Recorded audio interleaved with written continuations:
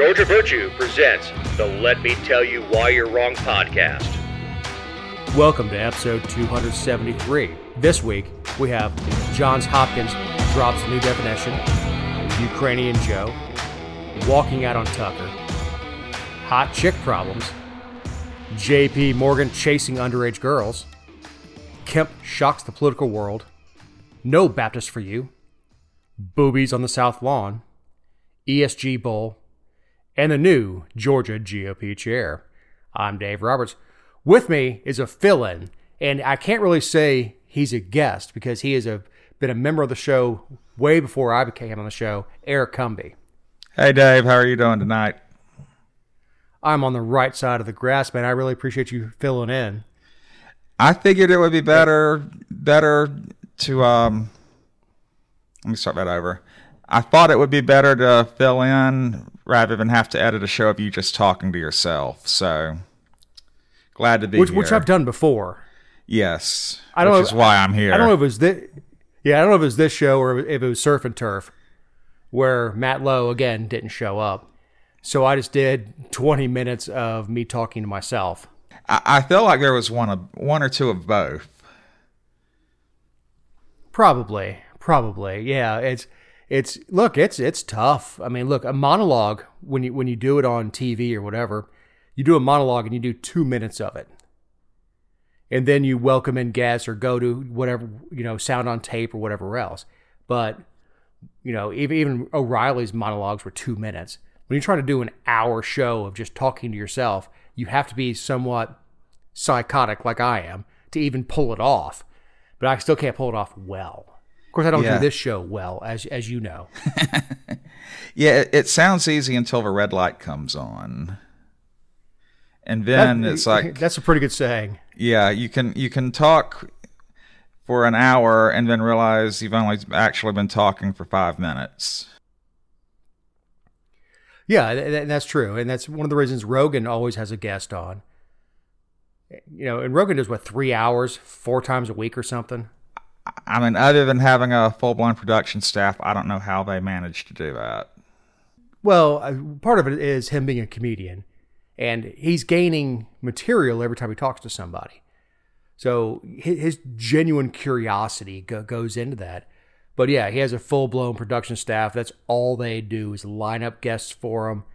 It's not like he just walks in like a TV anchor, they hand him a piece of paper and just sits down. He's involved in it. But yeah, he has a full staff to do it. And our editing staff is you. Yes. It must be nice to have a staff like that. Yeah, look, I would love to have you behind the glass and pop in like you hear on radio shows where when Ken and I say something stupid, you can hit the mic and like, hey, yeah, Dave, that's wrong. It's not until you edit it like on Sunday that you'll email the podcast like, by the way, this, and this. I'm like, well, thanks. That's wonderful information now. Yeah. Go ahead and run it. The show drops in 6 hours. It's got to roll. So, Johns Hopkins University redefines lesbian. Johns Hopkins University was slammed by critics, including Harry Potter author J.K. Rowling, which do not confuse her for conservative. She just happens to be pro-woman, for switching up its definition of lesbian, instead using the non-man attracted to non-men. I mean, I'm not even sure what that means. I don't either. I mean, this might be the stupidest redefinition I've ever heard since they made Pluto not a planet. You and I were talking before the show. By the way, that's an episode of Rick and Morty. It's the whole Pluto's not a planet thing. Really? Yes. I told you it's the smartest dumb show that's on TV. Obviously, Eric and I talk offline. All of us do that are involved in the show talk offline. And we were talking about Rick and Morty. If you haven't seen it, don't watch it around the kids. It is not. It's a cartoon, but it's not age appropriate. My wife walked in when I was watching it one day and goes, "Your cartoons have a lot of curse words in them." The biggest people who were pissed about this were not conservatives. We don't really care. It was liberals and women who were like, You're taking our word from us. Martina Navratilova said something to the effect of, we had one term for us that did not involve man, woman. We had lesbian, has man nowhere in it. And Johns Hopkins decided to take that from us. Yeah, I mean, at some point, it just seems like they just ought to make up another word for it. It doesn't matter. They keep doing it. Right. It's the same thing with them, they. I guess. Did you hear about Demi Lovato? Yeah, she's going back from them, they to she, her. Because she's just tired of explaining it, right? Yeah, it's so exhausting. No, you're a she.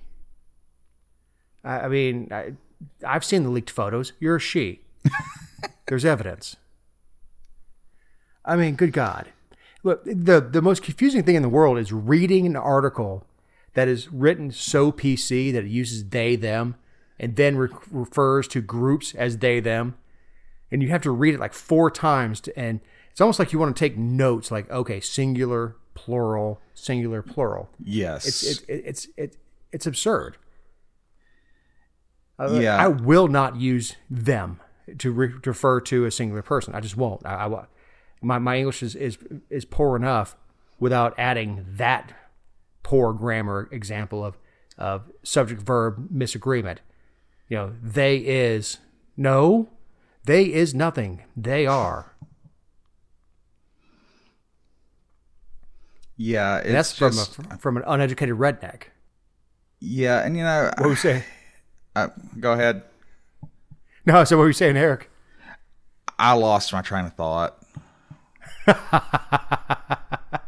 ADHD. You had it by the caboose. Yeah.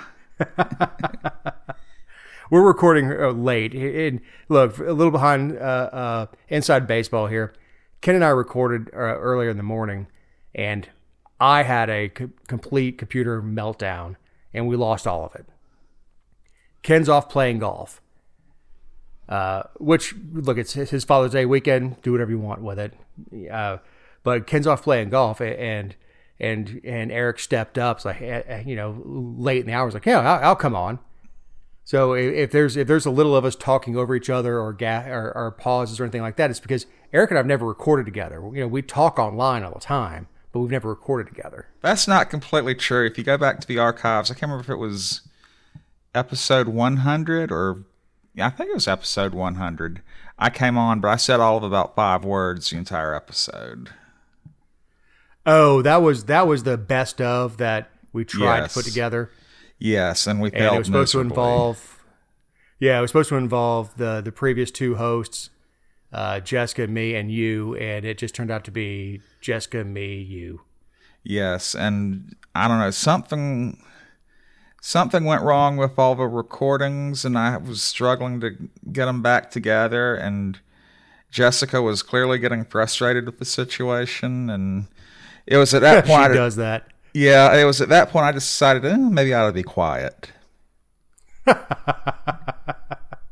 going to make a good husband someday, because I have the same thing around here. I should just be quiet. Like, things will pop in my head, and now, in my... mid-40s. I'm on the backside of my mid-40s. I'm starting to get some judgment. Like, you know what, Dave? Don't say that. Keep that inside. Just chuckle to yourself about that. Don't say it. Right. So we have Joe Biden in the Ukraine. According to a highly credible whistleblower at an internal FBI FD 1023 memo created in 2020, details a $5 million arrangement for an exchange of money for policy decisions between then Vice President Biden and foreign national who's referred to Joe Biden as the big guy. Yes, I mean, this goes all the way back to Hunter's laptop, which, was allegedly a Russian disinformation campaign, which we now know was disinformation.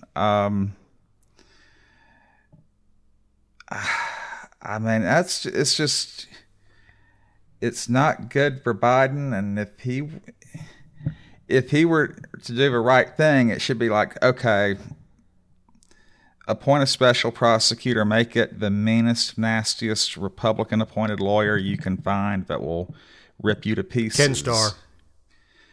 Yeah, that or someone like Bill Barr.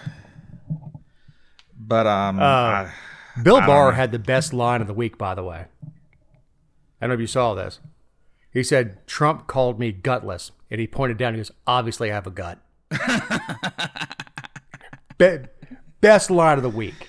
Yes. If you can make fun of yourself and lay a punch, God bless you. That is how you win arguments. You don't win arguments by bludgeoning people over the head with the arguments. You win arguments by being funny, lighthearted. Make fun of yourself. Make yourself the heel, and by doing that, you disarm the other party.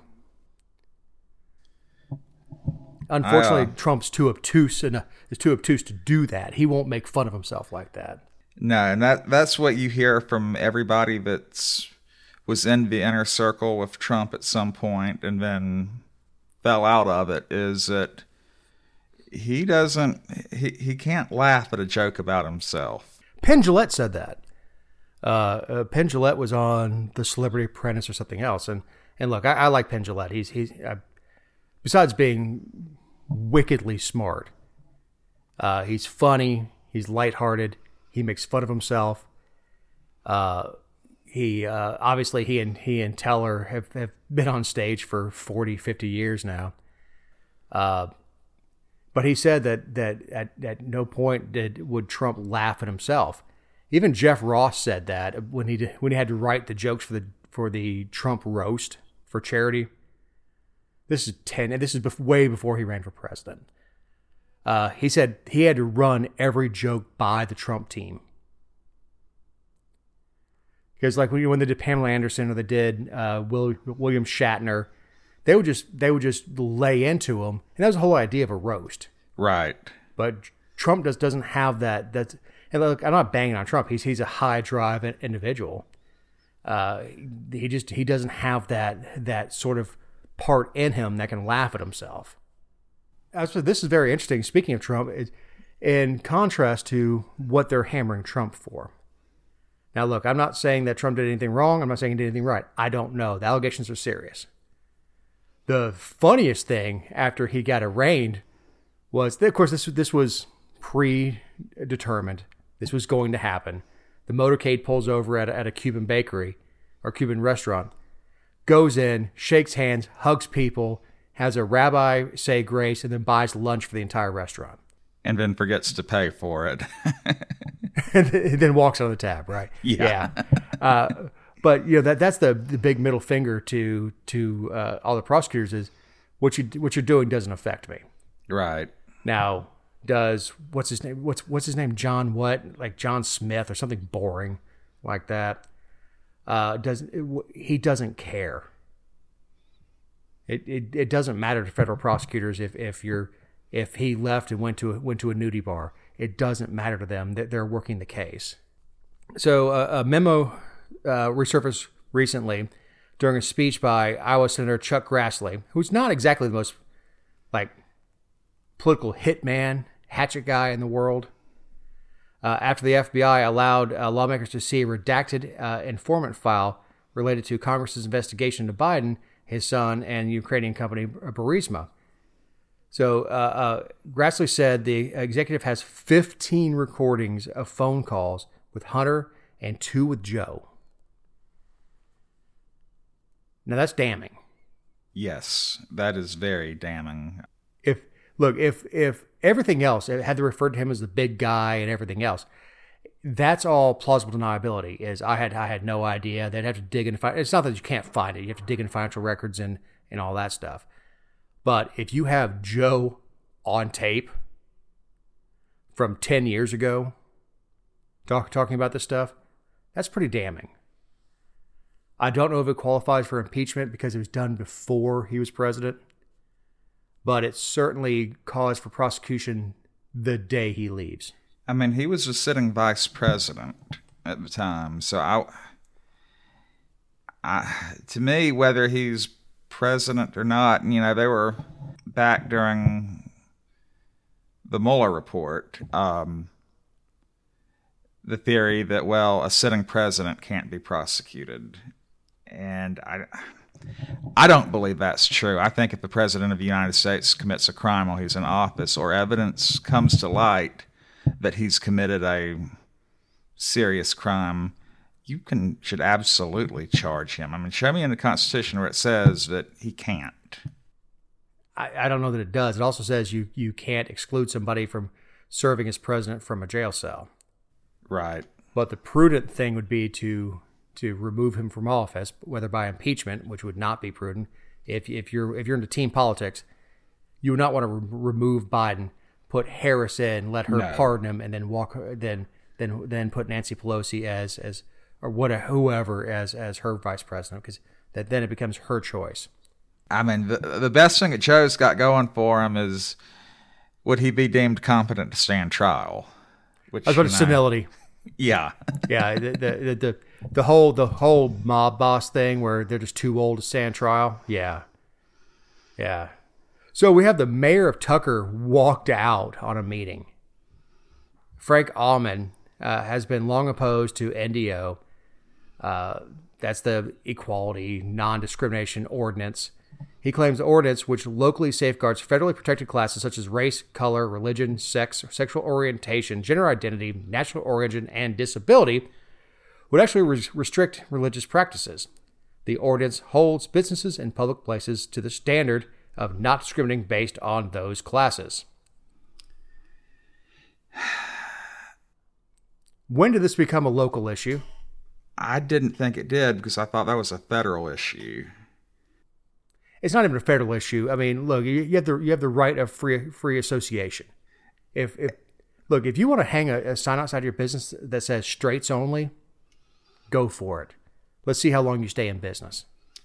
And the thing that I took from the article was like, we have a non-discrimination ordinance in the city of Statesboro, and I don't know, but it's been in the What are the teeth? I don't think there's any. What any. What can the city actually do to you? I've not heard anyone bring it up since they passed it. I think to me, it's just feel good. Oh, look, we're doing something kind of law. I've not heard any sort of threat or actual attempt to enforce it. So it's a feel good, do nothing measure. From my understanding, it is. And I'm assuming, I know they had to narrowly shape it to fit within state and federal law here. And I'm assuming there's probably only not many ways that you can do it and stay on the right side of the law. So I'm assuming the one in Tucker's not much different. Yeah, after comments from the council, the mayor offered a series of amendments to the ordinance.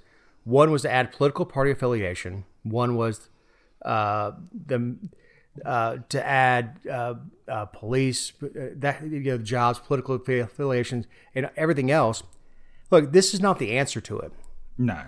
And look, and I understand the guy's coming from the right side, but the answer to hate crimes legislation and non-discrimination ordinances is not to go, well, let's add more classes to it. Right, exactly. It's to stand on principle and say, this is wrong. These people built their own businesses. If a bakery, let's go back to Colorado, and this is another 5 years ago, they decide not to bake a cake for somebody, that's their business. They lost that customer.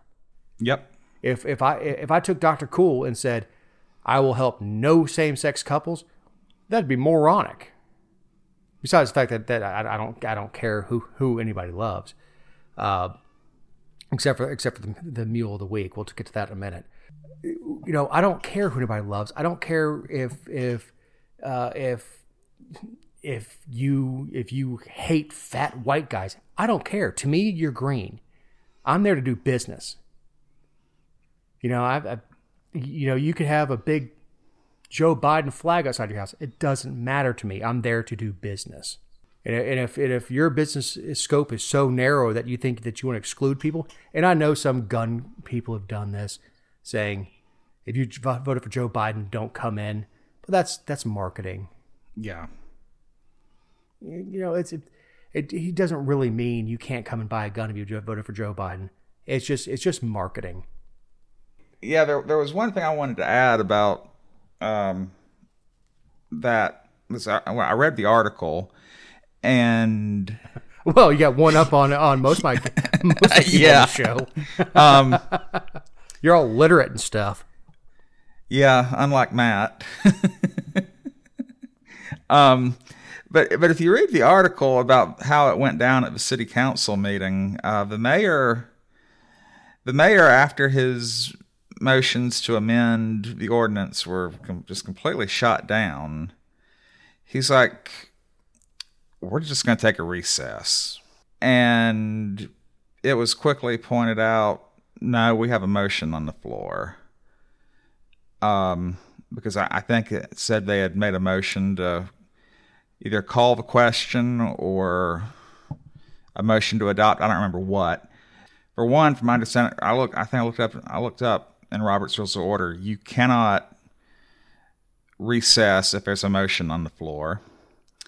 And two, to recess, you have to make a motion to take a recess, and then it has to have a second, and then it has to be approved. So, I mean, really, it sounds like he just kind of got irritated, said, we're taking a recess, and then they were like, no. And then the mayor pro tem stepped in, and they passed the ordinance while he was in the bathroom. And apparently the mayor got into an even bigger huff about that. Well, here's the thing. When he left, he became absent. Yes. Yes.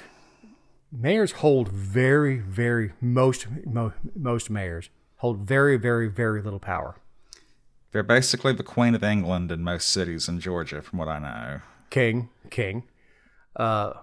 Yes, in most cities in Georgia, they don't make direct hiring. They can suggest hiring. Right. They propose a budget that has to be approved by the city council. They have very little power. So when you go from city council to a mayor, you actually go from a vote of 1 out of 4, or really usually it's 1 out of 4, and the mayor being the tiebreaker, to, the vice president. Yep. You can sit there in the Senate, and if there happens to be a 50-50 tie, you get to vote. From my understanding, they can set the agenda as well. Yes, they can set the agenda. Yeah. What's not done by the city manager. Right.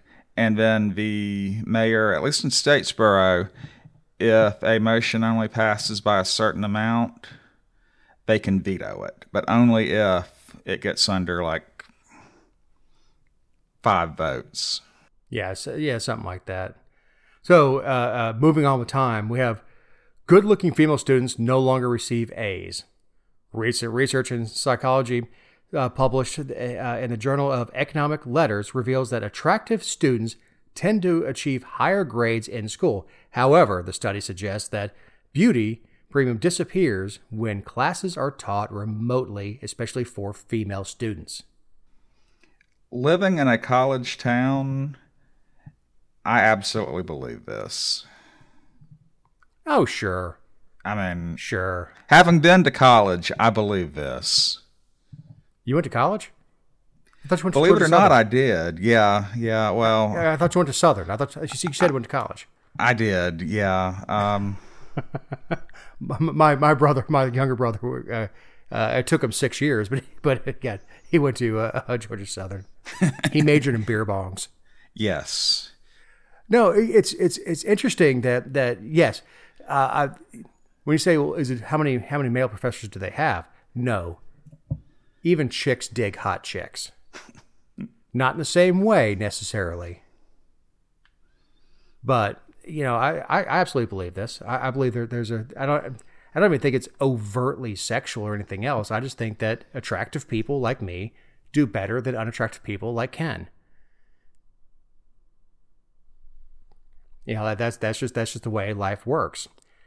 I actually put in a supplement to the story that the NCAA has a hot girl problem. This is a report that came out last week or week before, that the female athletes that are hotter get the endorsement deals than the female athletes that are better athletically. Duh. Yeah. And then look, you could be a great softball player, weigh 250 pounds, be a beast on the field, hit home runs. You're not going to get a Lululemon endorsement deal. I'm sorry, you're just not. Right. And I mean, you may get one for bats, but not for the apparel companies that actually pay the big money. And I mean, you see it in professionals like motorsports, for example. Danica Patrick's not by no means a bad driver. I would argue she's a middling driver. But there are a lot of honestly, better female drivers out there that never got the chance because they didn't have the looks that Danica did. Well, she was also the first. You always have a special place in your heart for the first. Right. Well, and the twins that we talked about last week, the basketball players from Miami, the Cavender twins, and one of them was the mule of the week I think it was last week or week before, but they're really upset about the whole thing because they worked really hard. Now, were they the best players on the team? No. I think one was 20-something points a game. One was 4 or 5 points a game, whatever it was. That doesn't matter. But the fact is, they work on their brand. They're in fantastic shape. Since leaving school, they stay in fantastic shape. They put the work in. And look, do I like influencers? No. Mostly I don't like influencers because it encourages other people who are not the Cavender twins to try to be influencers, and you're just not. That's not a career path. It's where you end up. But these girls are objectively hot. They're absolutely gorgeous young women. Mm-hmm. They are. And they spend 4 or 5 hours a day in the gym to keep that up.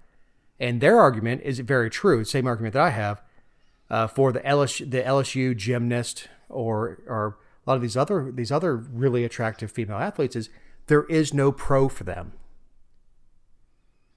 Right. You could be ugly as hell and go into the NFL, make a very good living, get endorsements, get a Nike shoe endorsement or anything else. LeBron James is not an attractive dude. No. Michael Jordan, I guess, is a good-looking guy. I mean, objectively, I mean, he was always a good-looking guy and all that stuff. But he didn't get that. He didn't get that by being attractive. He got it by being Michael damn Jordan. Right. And being the greatest of all time. Tom Brady's not an attractive guy. You take the makeup and the filters off him, he's a little dork. Yes. But he's probably the greatest quarterback of all time, and that's why he gets the endorsement deals. I think Giselle also helped him with his image, because if you see his draft photos and stuff with his shirt off, he's got a caved in chest and all this stuff. I mean, he was a little weenie, but and I'm sorry, it's not a double standard. No. It's just the way it is. Look, good looking guys can't go on OnlyFans and just here, look at my butt. No, it doesn't work like that. So where male athletes have a step up with going pro, females, good-looking women, have the option of going and doing Instagram. Oh God, I hate even term. Instagram modeling, because there's a thirst for that in the market, and if that's how they want to market themselves, God bless them. Yep. And if you want to be upset about women's sports not paying what men's sports do, don't be mad at us. Be mad at the feminists who don't go to the WNBA games. You could fire a shot almost 360 degrees from mid-court. I'm talking about a rifle shot in mid-court, and you have almost a 0% chance of hitting any living human being. Yes. Because nobody goes to it. So I don't know, man. Speaking of girls, J.P. Morgan Chase has to pay out $290 million to Jane Doe and some other survivors of Jeffrey Epstein's sex crimes. They accused J.P. Morgan Chase of enabling it, knowing that's what he was doing. after his original misdemeanor, I think, or grade D, whatever it was, very low grade conviction in Florida years before.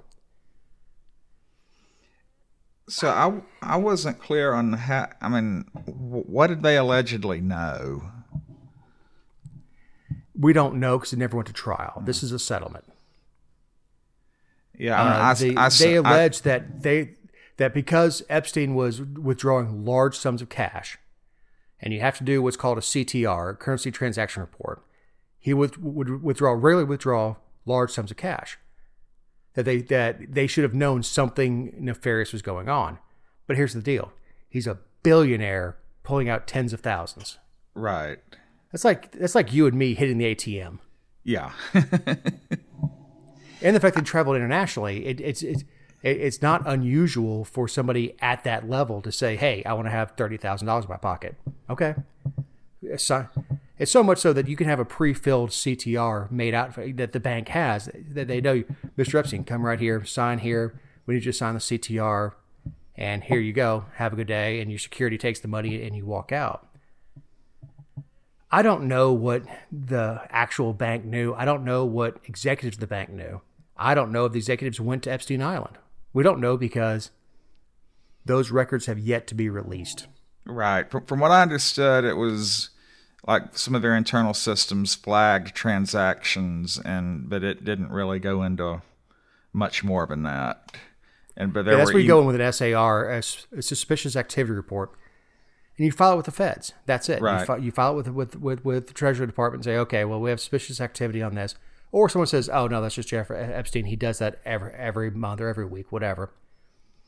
Right. And I know, go ahead.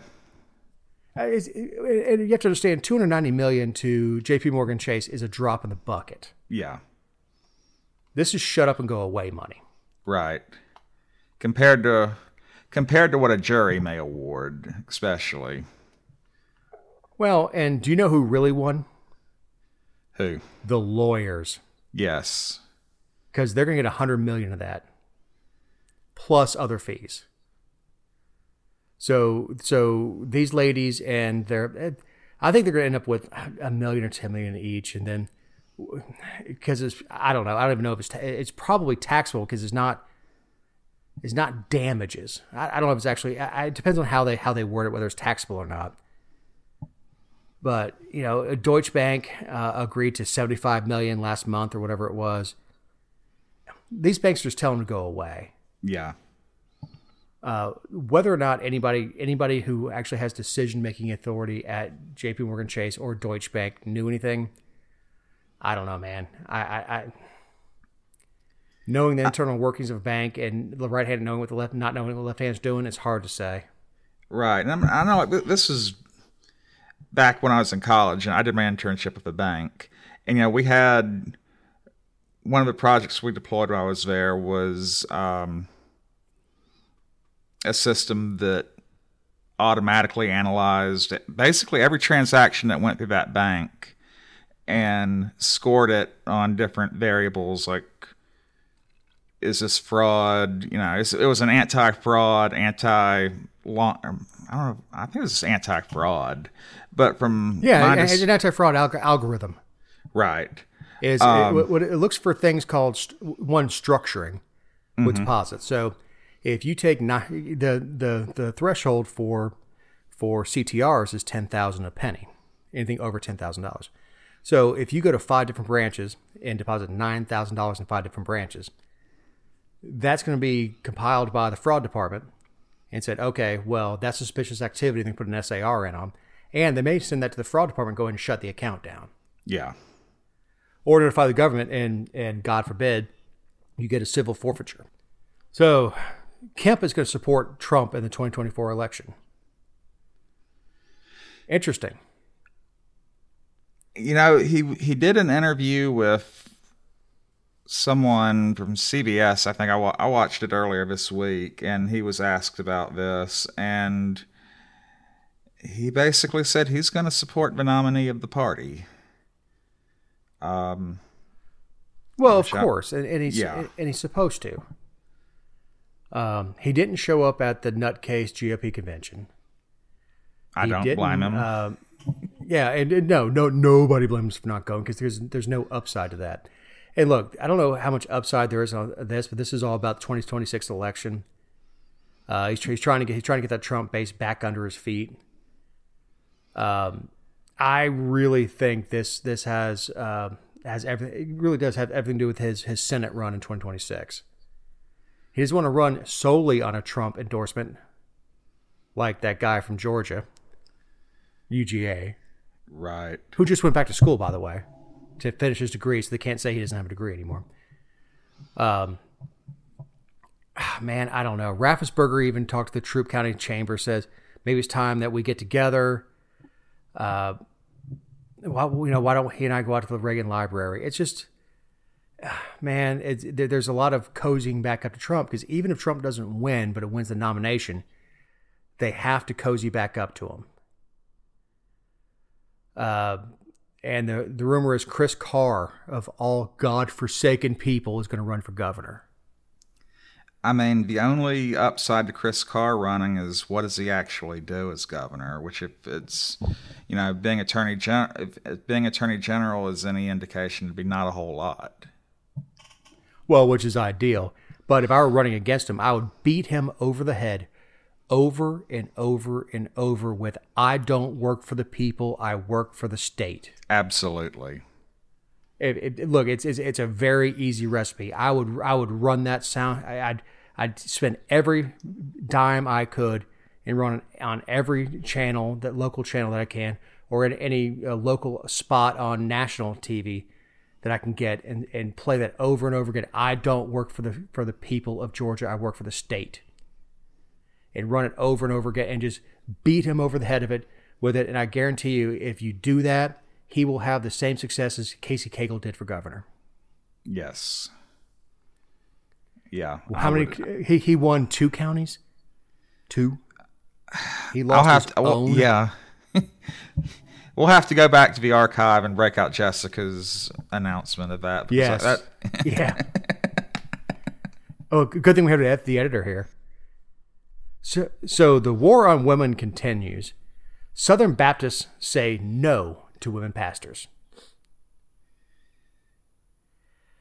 Man, it's Southern Baptist Convention. I should say it's not all Baptists. There are Baptist female preachers out there. We're not saying all Baptists can't be women. I'm just saying that the Southern Baptist Convention says there cannot be women as pastors.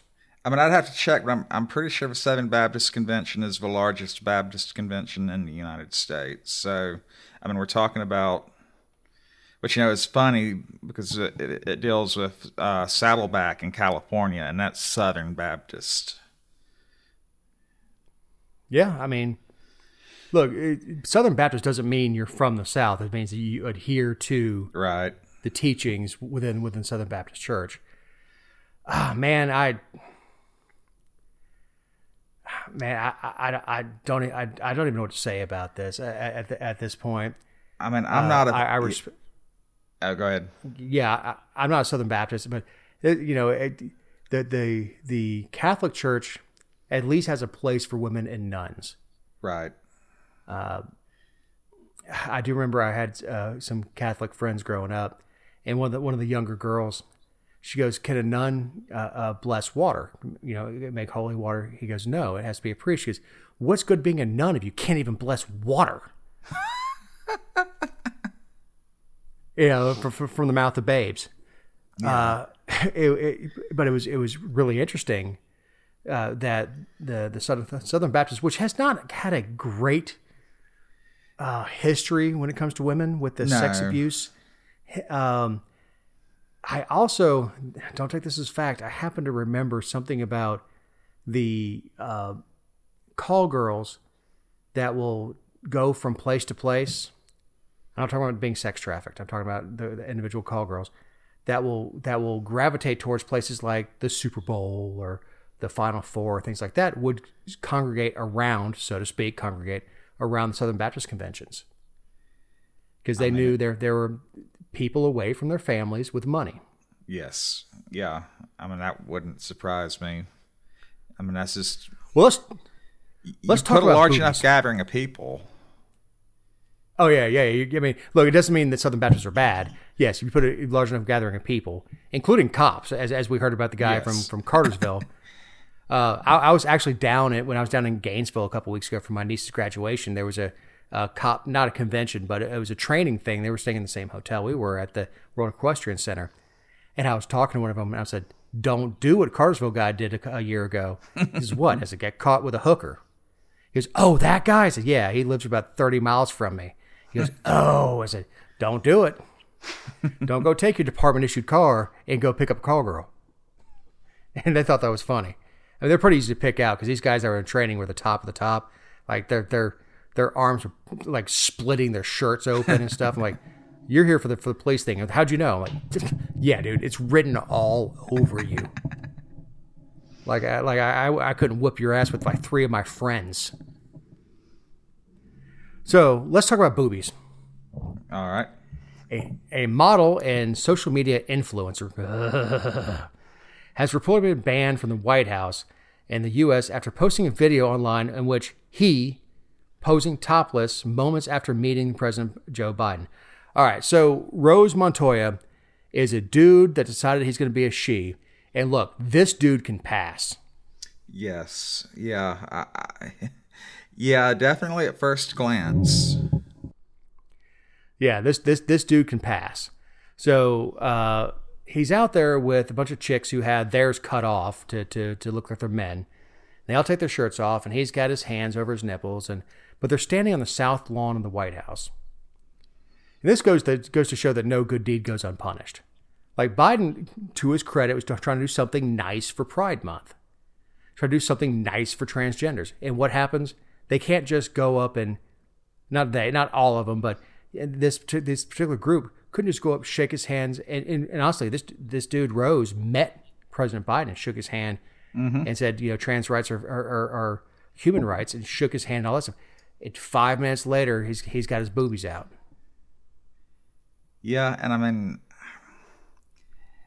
this is probably the only time I'll say it, but good on Joe Biden for saying, no, you're not allowed back. Yeah, this is... And look, Rose said it's free the nipple. I believe in free the nipple, and walking around topless is legal in D.C. It should be legal at the White House. And first of all, the White House is not D.C. It's a federal installation. I did not even know that was legal in D.C. Well, he said it's legal in D.C. to walk around topless, which is good news for Jerry Nadler, who has giant knockers. But it's that's what he said. I have no idea. I have not researched it. I've never been that curious to know exactly where in DC it's legal to walk around topless. Because I've met a lot of people in DC, and not many of them have I wanted to see topless. No. Sort of like if you've ever been to a topless beach in in Europe, 90% if you walked into a nudie bar and saw it, you want your money back. Yeah. It's all the people that you don't want to see that are doing it. Exactly. This is a good time to remind you that these are our opinions, not those of anyone not on the show or any respective company for which we may work, own, or otherwise associate ourselves with on a regular or irregular basis. Also, you can find other episodes and relevant stories over at thegeorgiavirtue.com. We got the Mule of the Week. Eric, do you want to read this one?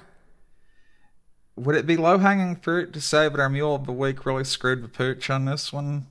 No, that's good. That's good. A now former Pennsylvania State University, remember, Penn State. Just keep that in mind, what Penn State is in recent memories known for. Professor accused of performing sexual acts with his dog in a public forest was arrested on Tuesday and subsequently charged with a slew of charges including open lewdness, indecent exposure, sexual intercourse with an animal cruelty, and disorderly conduct. Themis Matsoukas, I should know that before I get to Greece, but how to pronounce that, right? 64 was spotted on trail and trail cams in Rothrock State Forest naked with his collie as early as 2014, with the latest incident taking place this year. The acts were caught by surveillance cameras.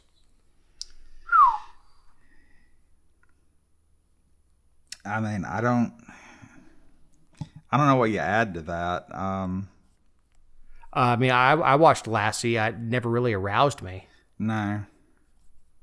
First of all, it's awful for the dog.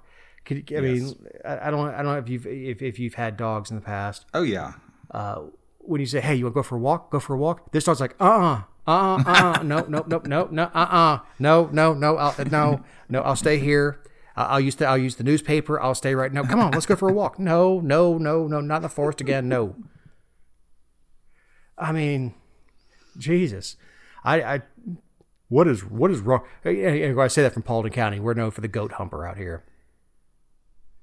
That was a story a few years ago. The best story about it was, okay, so the guy got caught. It was out shagging goats in a field. And had to be, obviously all the goats had to be collected, and the guy was being prosecuted. So I'm in a meeting with several people, and I'm in Gary Black's office. And the ADA, who's with us from Paulding County, brings up the goat humper. And was asking, it was a legitimate question to ask Gary Black, what do we do with this livestock? Because he was the agricultural commissioner at the time. And I'm like, man, you couldn't have that conversation to the side, like get his card and give you your card. Like, look, you and I got to talk. We got to be in an open meeting with all these people, and you got to bring up the goat humper. Thanks. By the way, the biggest reason I didn't vote for Gary Black for governor was, or for senator, was his office was 88 degrees, and I'm in a suit, tie, and dying. And we're all getting naked piece by piece, dropping our suit jackets, rolling sleeves, loosening ties. We're just dying in there. And Gary's just in there in a sweater, like, you know. I'm like, there's no way that this guy's going to make it very long if he already has the inside of like 88 degrees. And dressed like Nana of the North. Yeah, exactly. And we're all dying. Like, he's already on a bunch of blood thinners and all that stuff. Yeah, you may not be the one to elect. He's a very nice man, though. Yeah. Cancer companies have a higher ESG ratings than Tesla, and this is the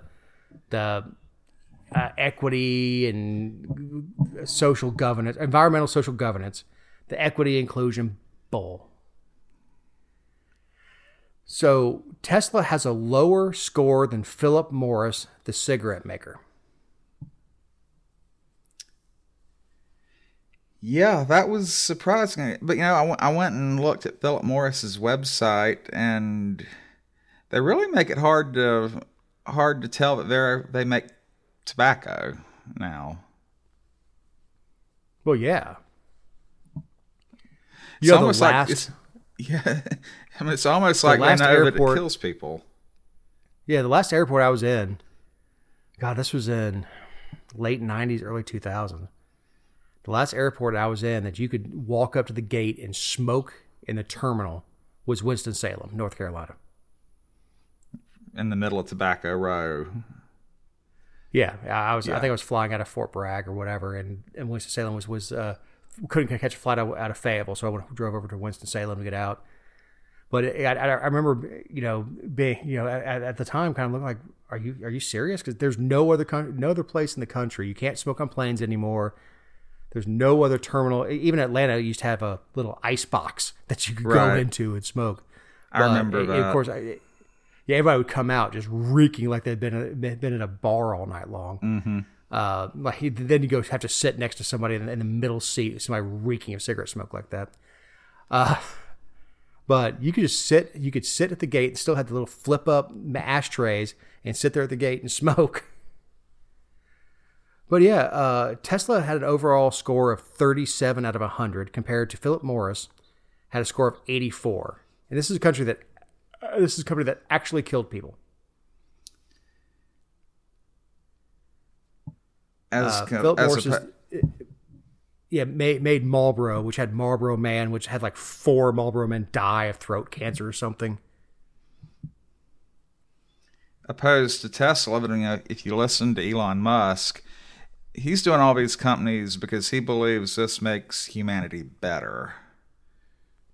Which, is a... I believe that about 80%. I think 20% of his ego. Oh, yeah.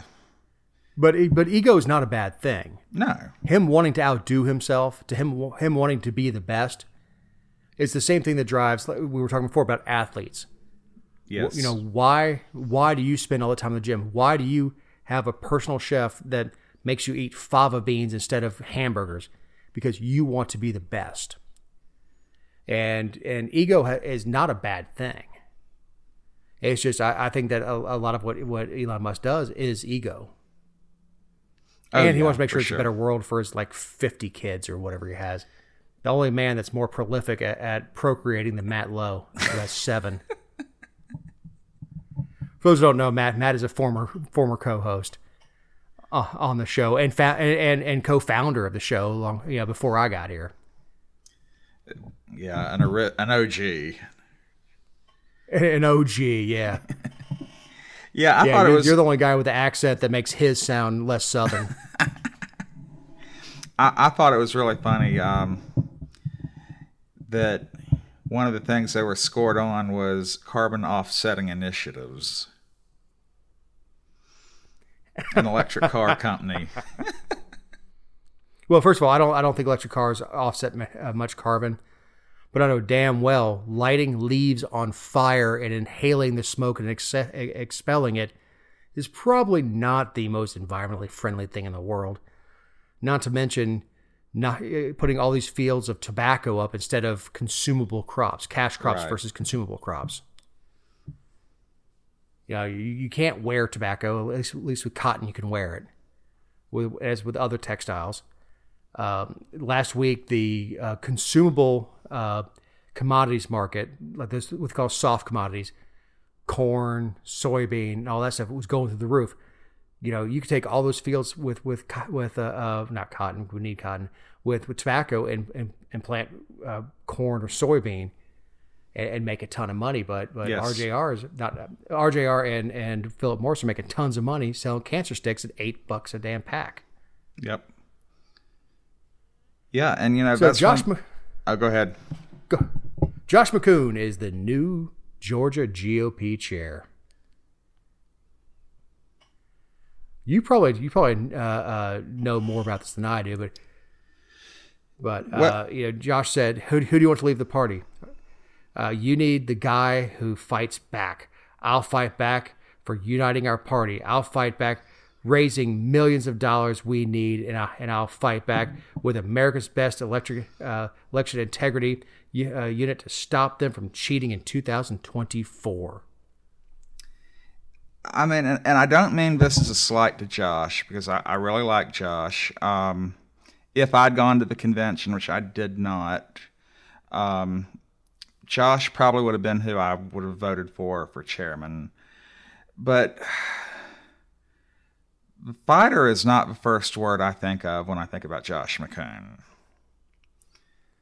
Look, there are a lot of politicians that come up with this, I'm a conservative fighter. I'm like, dude, you could fight your way out of a paper bag. Yeah, I mean, he's a lawyer. And, I mean, he's a very smart guy, and I think he will do well. But, yeah, fighter is not the first word I'd use to describe him. Well, when you talk about lawyers, fighting is a different thing. Right. There's a guy around Atlanta called John Foy, the strong arm. He has all these billboards, this giant muscly arm, and then there's a picture. Then I see him on TV. I'm like, yeah, let's not use the word strong arm. And I know he's trying to say strong arm in the law and all that stuff, but fighter for an attorney means something totally different. That means somebody who's going to research and do all the legwork and all that stuff. It doesn't mean getting in the ring. Yes. Unlike Candace, who decided to take that totally embarrassing photo shoot of her with the gloves hanging around her neck and the tank top and punching this bag that oh god, yeah, that imagery is awful. But I think what Josh means with this is he's going to put the work in, and to a lawyer, fighter means something different than it does to you and me. Yeah, to me, fighter means you're going to square off with me and you go toe to toe.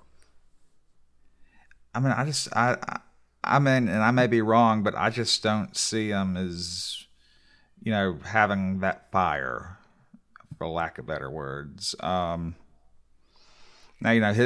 his practice area is election law, So when he talks about, election integrity, he'll do a fantastic job of that. Yeah, and that's really what the country needs. That's what they say: the party, the state, the country. What the country needs is somebody who can look at election law objectively. Now, look, the fighter thing is rhetoric. Somebody who's willing to put the work in and crack a book, and look, and most likely he has the connections to raise money. Yes. So, I often say that dollars are bullets in campaigns. And you can't win a battle without ammo. And if he can put more ammo into the Republican, I say I'm truly a Republican, but into the conservative magazine and keep that full of ammo that we can use in order to propel a conservative agenda, great. Glad to have him. Yeah, I mean, I think he'll do a great job as chairman.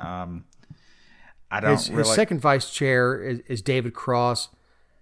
He's frequently promoted election fraud theories, is a close ally of Galen Favorito, whose lawsuit alleges counterfeit ballots tainted in the 2020 election. Yeah, and he beat Brant Frost, which I know a lot of people that I know within the party are not sad about that. Well, the whole convention wanted paper ballots, and something that Ken pointed out was they all used a clicker instead of a paper ballot. Yeah, it's a different thing. But here's the thing with paper ballots that they're not admitting is election fraud. It was around long before there were machines to count ballots. Yes, and if anything, in my opinion, computers make it harder to cheat. Well, but how do you count a ballot with 20 different line items on it, including every different municipality has their own local stuff on there, but local referendums and all this. How do you count all that without a computer? So how is it different me filling out a Scantron and expecting the computer to get it right versus me putting it onto a touch screen and printing it off and scanning it in? I don't understand how that's different. What I want to see within election integrity is I want a total accountability for where the memory cards are. Yes. I want an audit, not of who voted for who, but if this machine says it took 5,000 ballots, I want a count, and I want to prove there are 5,000 ballots in the machine. If there's 5,200, we've got 200 that are messed up votes. They got to be done by hand. Right. That's what I want. I want accountability for the individual election offices. Filling out a ballot by hand, that's cute when you're running for student council president or something like that. When you're running for president, you're talking millions of votes. And every one of those ballots has 20 other line items under it. And even when you get to the scale like the Georgia GOP convention, paper ballots start to show problems because, the amount of times, even using like the Scantron ballots, because they've done those in the past, it takes a while to get the results back. And and there's a reason they don't do roll call votes with every vote in the in any house, whether it's U.S. House or State House, or because it would take forever. Yes. Actually, I'm kind of for that. If they only got to like 5 different bills a session, that'd be awesome. I'd settle if they only got to 5 bills a day. That'd be a start. Yeah, let's pass the budget. That's an entire day. Go home. Yep. All right, Eric. What do you have for closing thought? Well, the only other thing about the Georgia GOP convention I want to mention is Mike Welsh, who was the secretary, was defeated, and Mike was my district chairman when I was the Bullock GOP chairman back in 2015 and 2016, and that's a loss for the party because Mike has always been an upstanding guy and always there to support me. So I guess it's hard running against a beauty queen. I reckon so. I guess that's why I'd be elected if I ever run, huh? Yeah. Dave, he's ugly, but he's good. I wanted to run Matt Lowe with the tagline of the lowest common denominator. That would probably be a great podcast if Matt did that. If you could ever nail him down to do it. Yeah. Or well, I mean, we could do it. We could do it without him. I mean, I've got about him saying right a million times on recording already. Oh, so. do with AI, Matt? Yes. $6 million, Matt. $6 million Matt. which is less than $1 million per kid. That leaves nothing for him and his wife. Nope. So what do you have closings as we're running along? Earlier today, as we were recording, Daniel Ellsberg died, and for those of you who don't know, he was a analyst at the Pentagon and the Rand Corporation back during the 1950s and 60s, and leaked what would later be called the Pentagon Papers. And those basically said that the United States government knew that we were losing the war in Vietnam, and there was really no way to win it with the current resource allocation. And it proved that the government was basically telling everyone, "Oh yeah, we can win it. We can win it." And, regardless of what you think about what he did, that went on to set very important precedent in the Supreme Court with the New York Times, or the U.S. versus New York Times, that basically said that the government could not censor the press. And being that I work with Jessica, that's a very important piece of law that it's probably kept us out of jail a time or two. Well, it's a very important precedent, but I will tell you I disagree with him. We won the war in Vietnam. We lost the peace. Yes. 1974, we had the Paris Peace Accords. It was a very tentative, very fragile peace, and within the accords, it said if the North were to come south, we would send the B-52s and flatten Hanoi. Well, Congress defunded the B-52s because Congress has the control of the purse strings, right, and took that weapon out of Nixon's quiver, and that's where we get the fall of Saigon. So all those pictures you see of helicopters, UH-1s being pushed off aircraft carriers to make room for more refugees and more people coming out of Saigon. I'm sorry, we're going to bomb Hanoi, not Saigon. We'd bomb Hanoi, but we saw these pictures of the evacuation of Saigon is not because of the American Fighting Man. The American Fighting Man never lost a major engagement, including the Tet Offensive. The Tet Offensive was a huge loss for the NVA. The American Fighting Man never lost a major engagement in Vietnam. What we lost was the peace, and what we lost was honestly what I did for a living, which was the winning of hearts and minds. Right. That was never winnable. That is true. But as far as establishing lines like we did in Korea, that was done, and it was destroyed by a Democratic Congress. But because I'm a history nerd, I do have something that is happier for my closing thought. MARTA is finally useful. MARTA is sending some of its used cars, stripped down, all the oil out of them, all the paint off of them, over to the coast of Georgia to be used as artificial reefs. As an avid offshore angler, I 100% love this. And here's the thing. When you take something like that and you submerge it, it takes very little time before organisms start attaching themselves. Little crustaceans start attaching themselves to the body, and that attracts fish that eat those organisms. And as you build that ecosystem, it becomes an artificial reef, and you start having bigger fish like snapper, grouper, the stuff that we like to eat. Start gravitating towards those those areas of activity. And if you can think of the ocean bottom like a desert, these reefs are like oases that start popping up in this desert. And if you see an oasis in a desert, you'll see all sorts of life right around it, nothing anywhere else.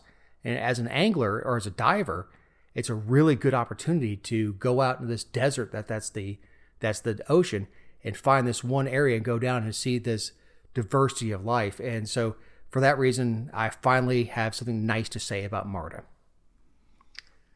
And we just got a bus system in Statesboro, and it's going to be an absolute disaster. So hopefully one day those buses may find their way next to those cars. Yeah, exactly. Take them off of Brunswick, take the tires off them, take the oil out of them, take the gas out of them, and sink them, and they can be useful. Yep. So on that happy thought, big thank you, Eric, for stepping in. Ken, I apologize for crapping all over the audio and wasting your time the morning of recording. Thank you very much, everybody, for listening. We'll talk to you next week. All right.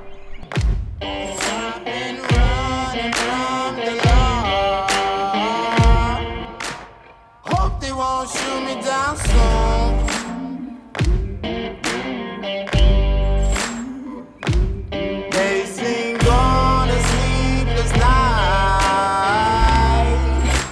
Try to catch me howling at the moon.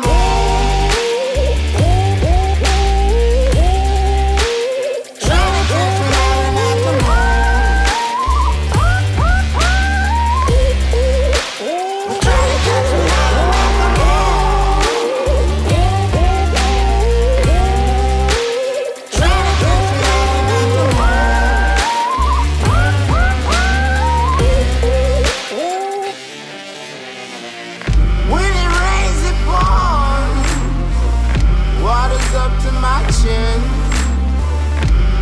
Won't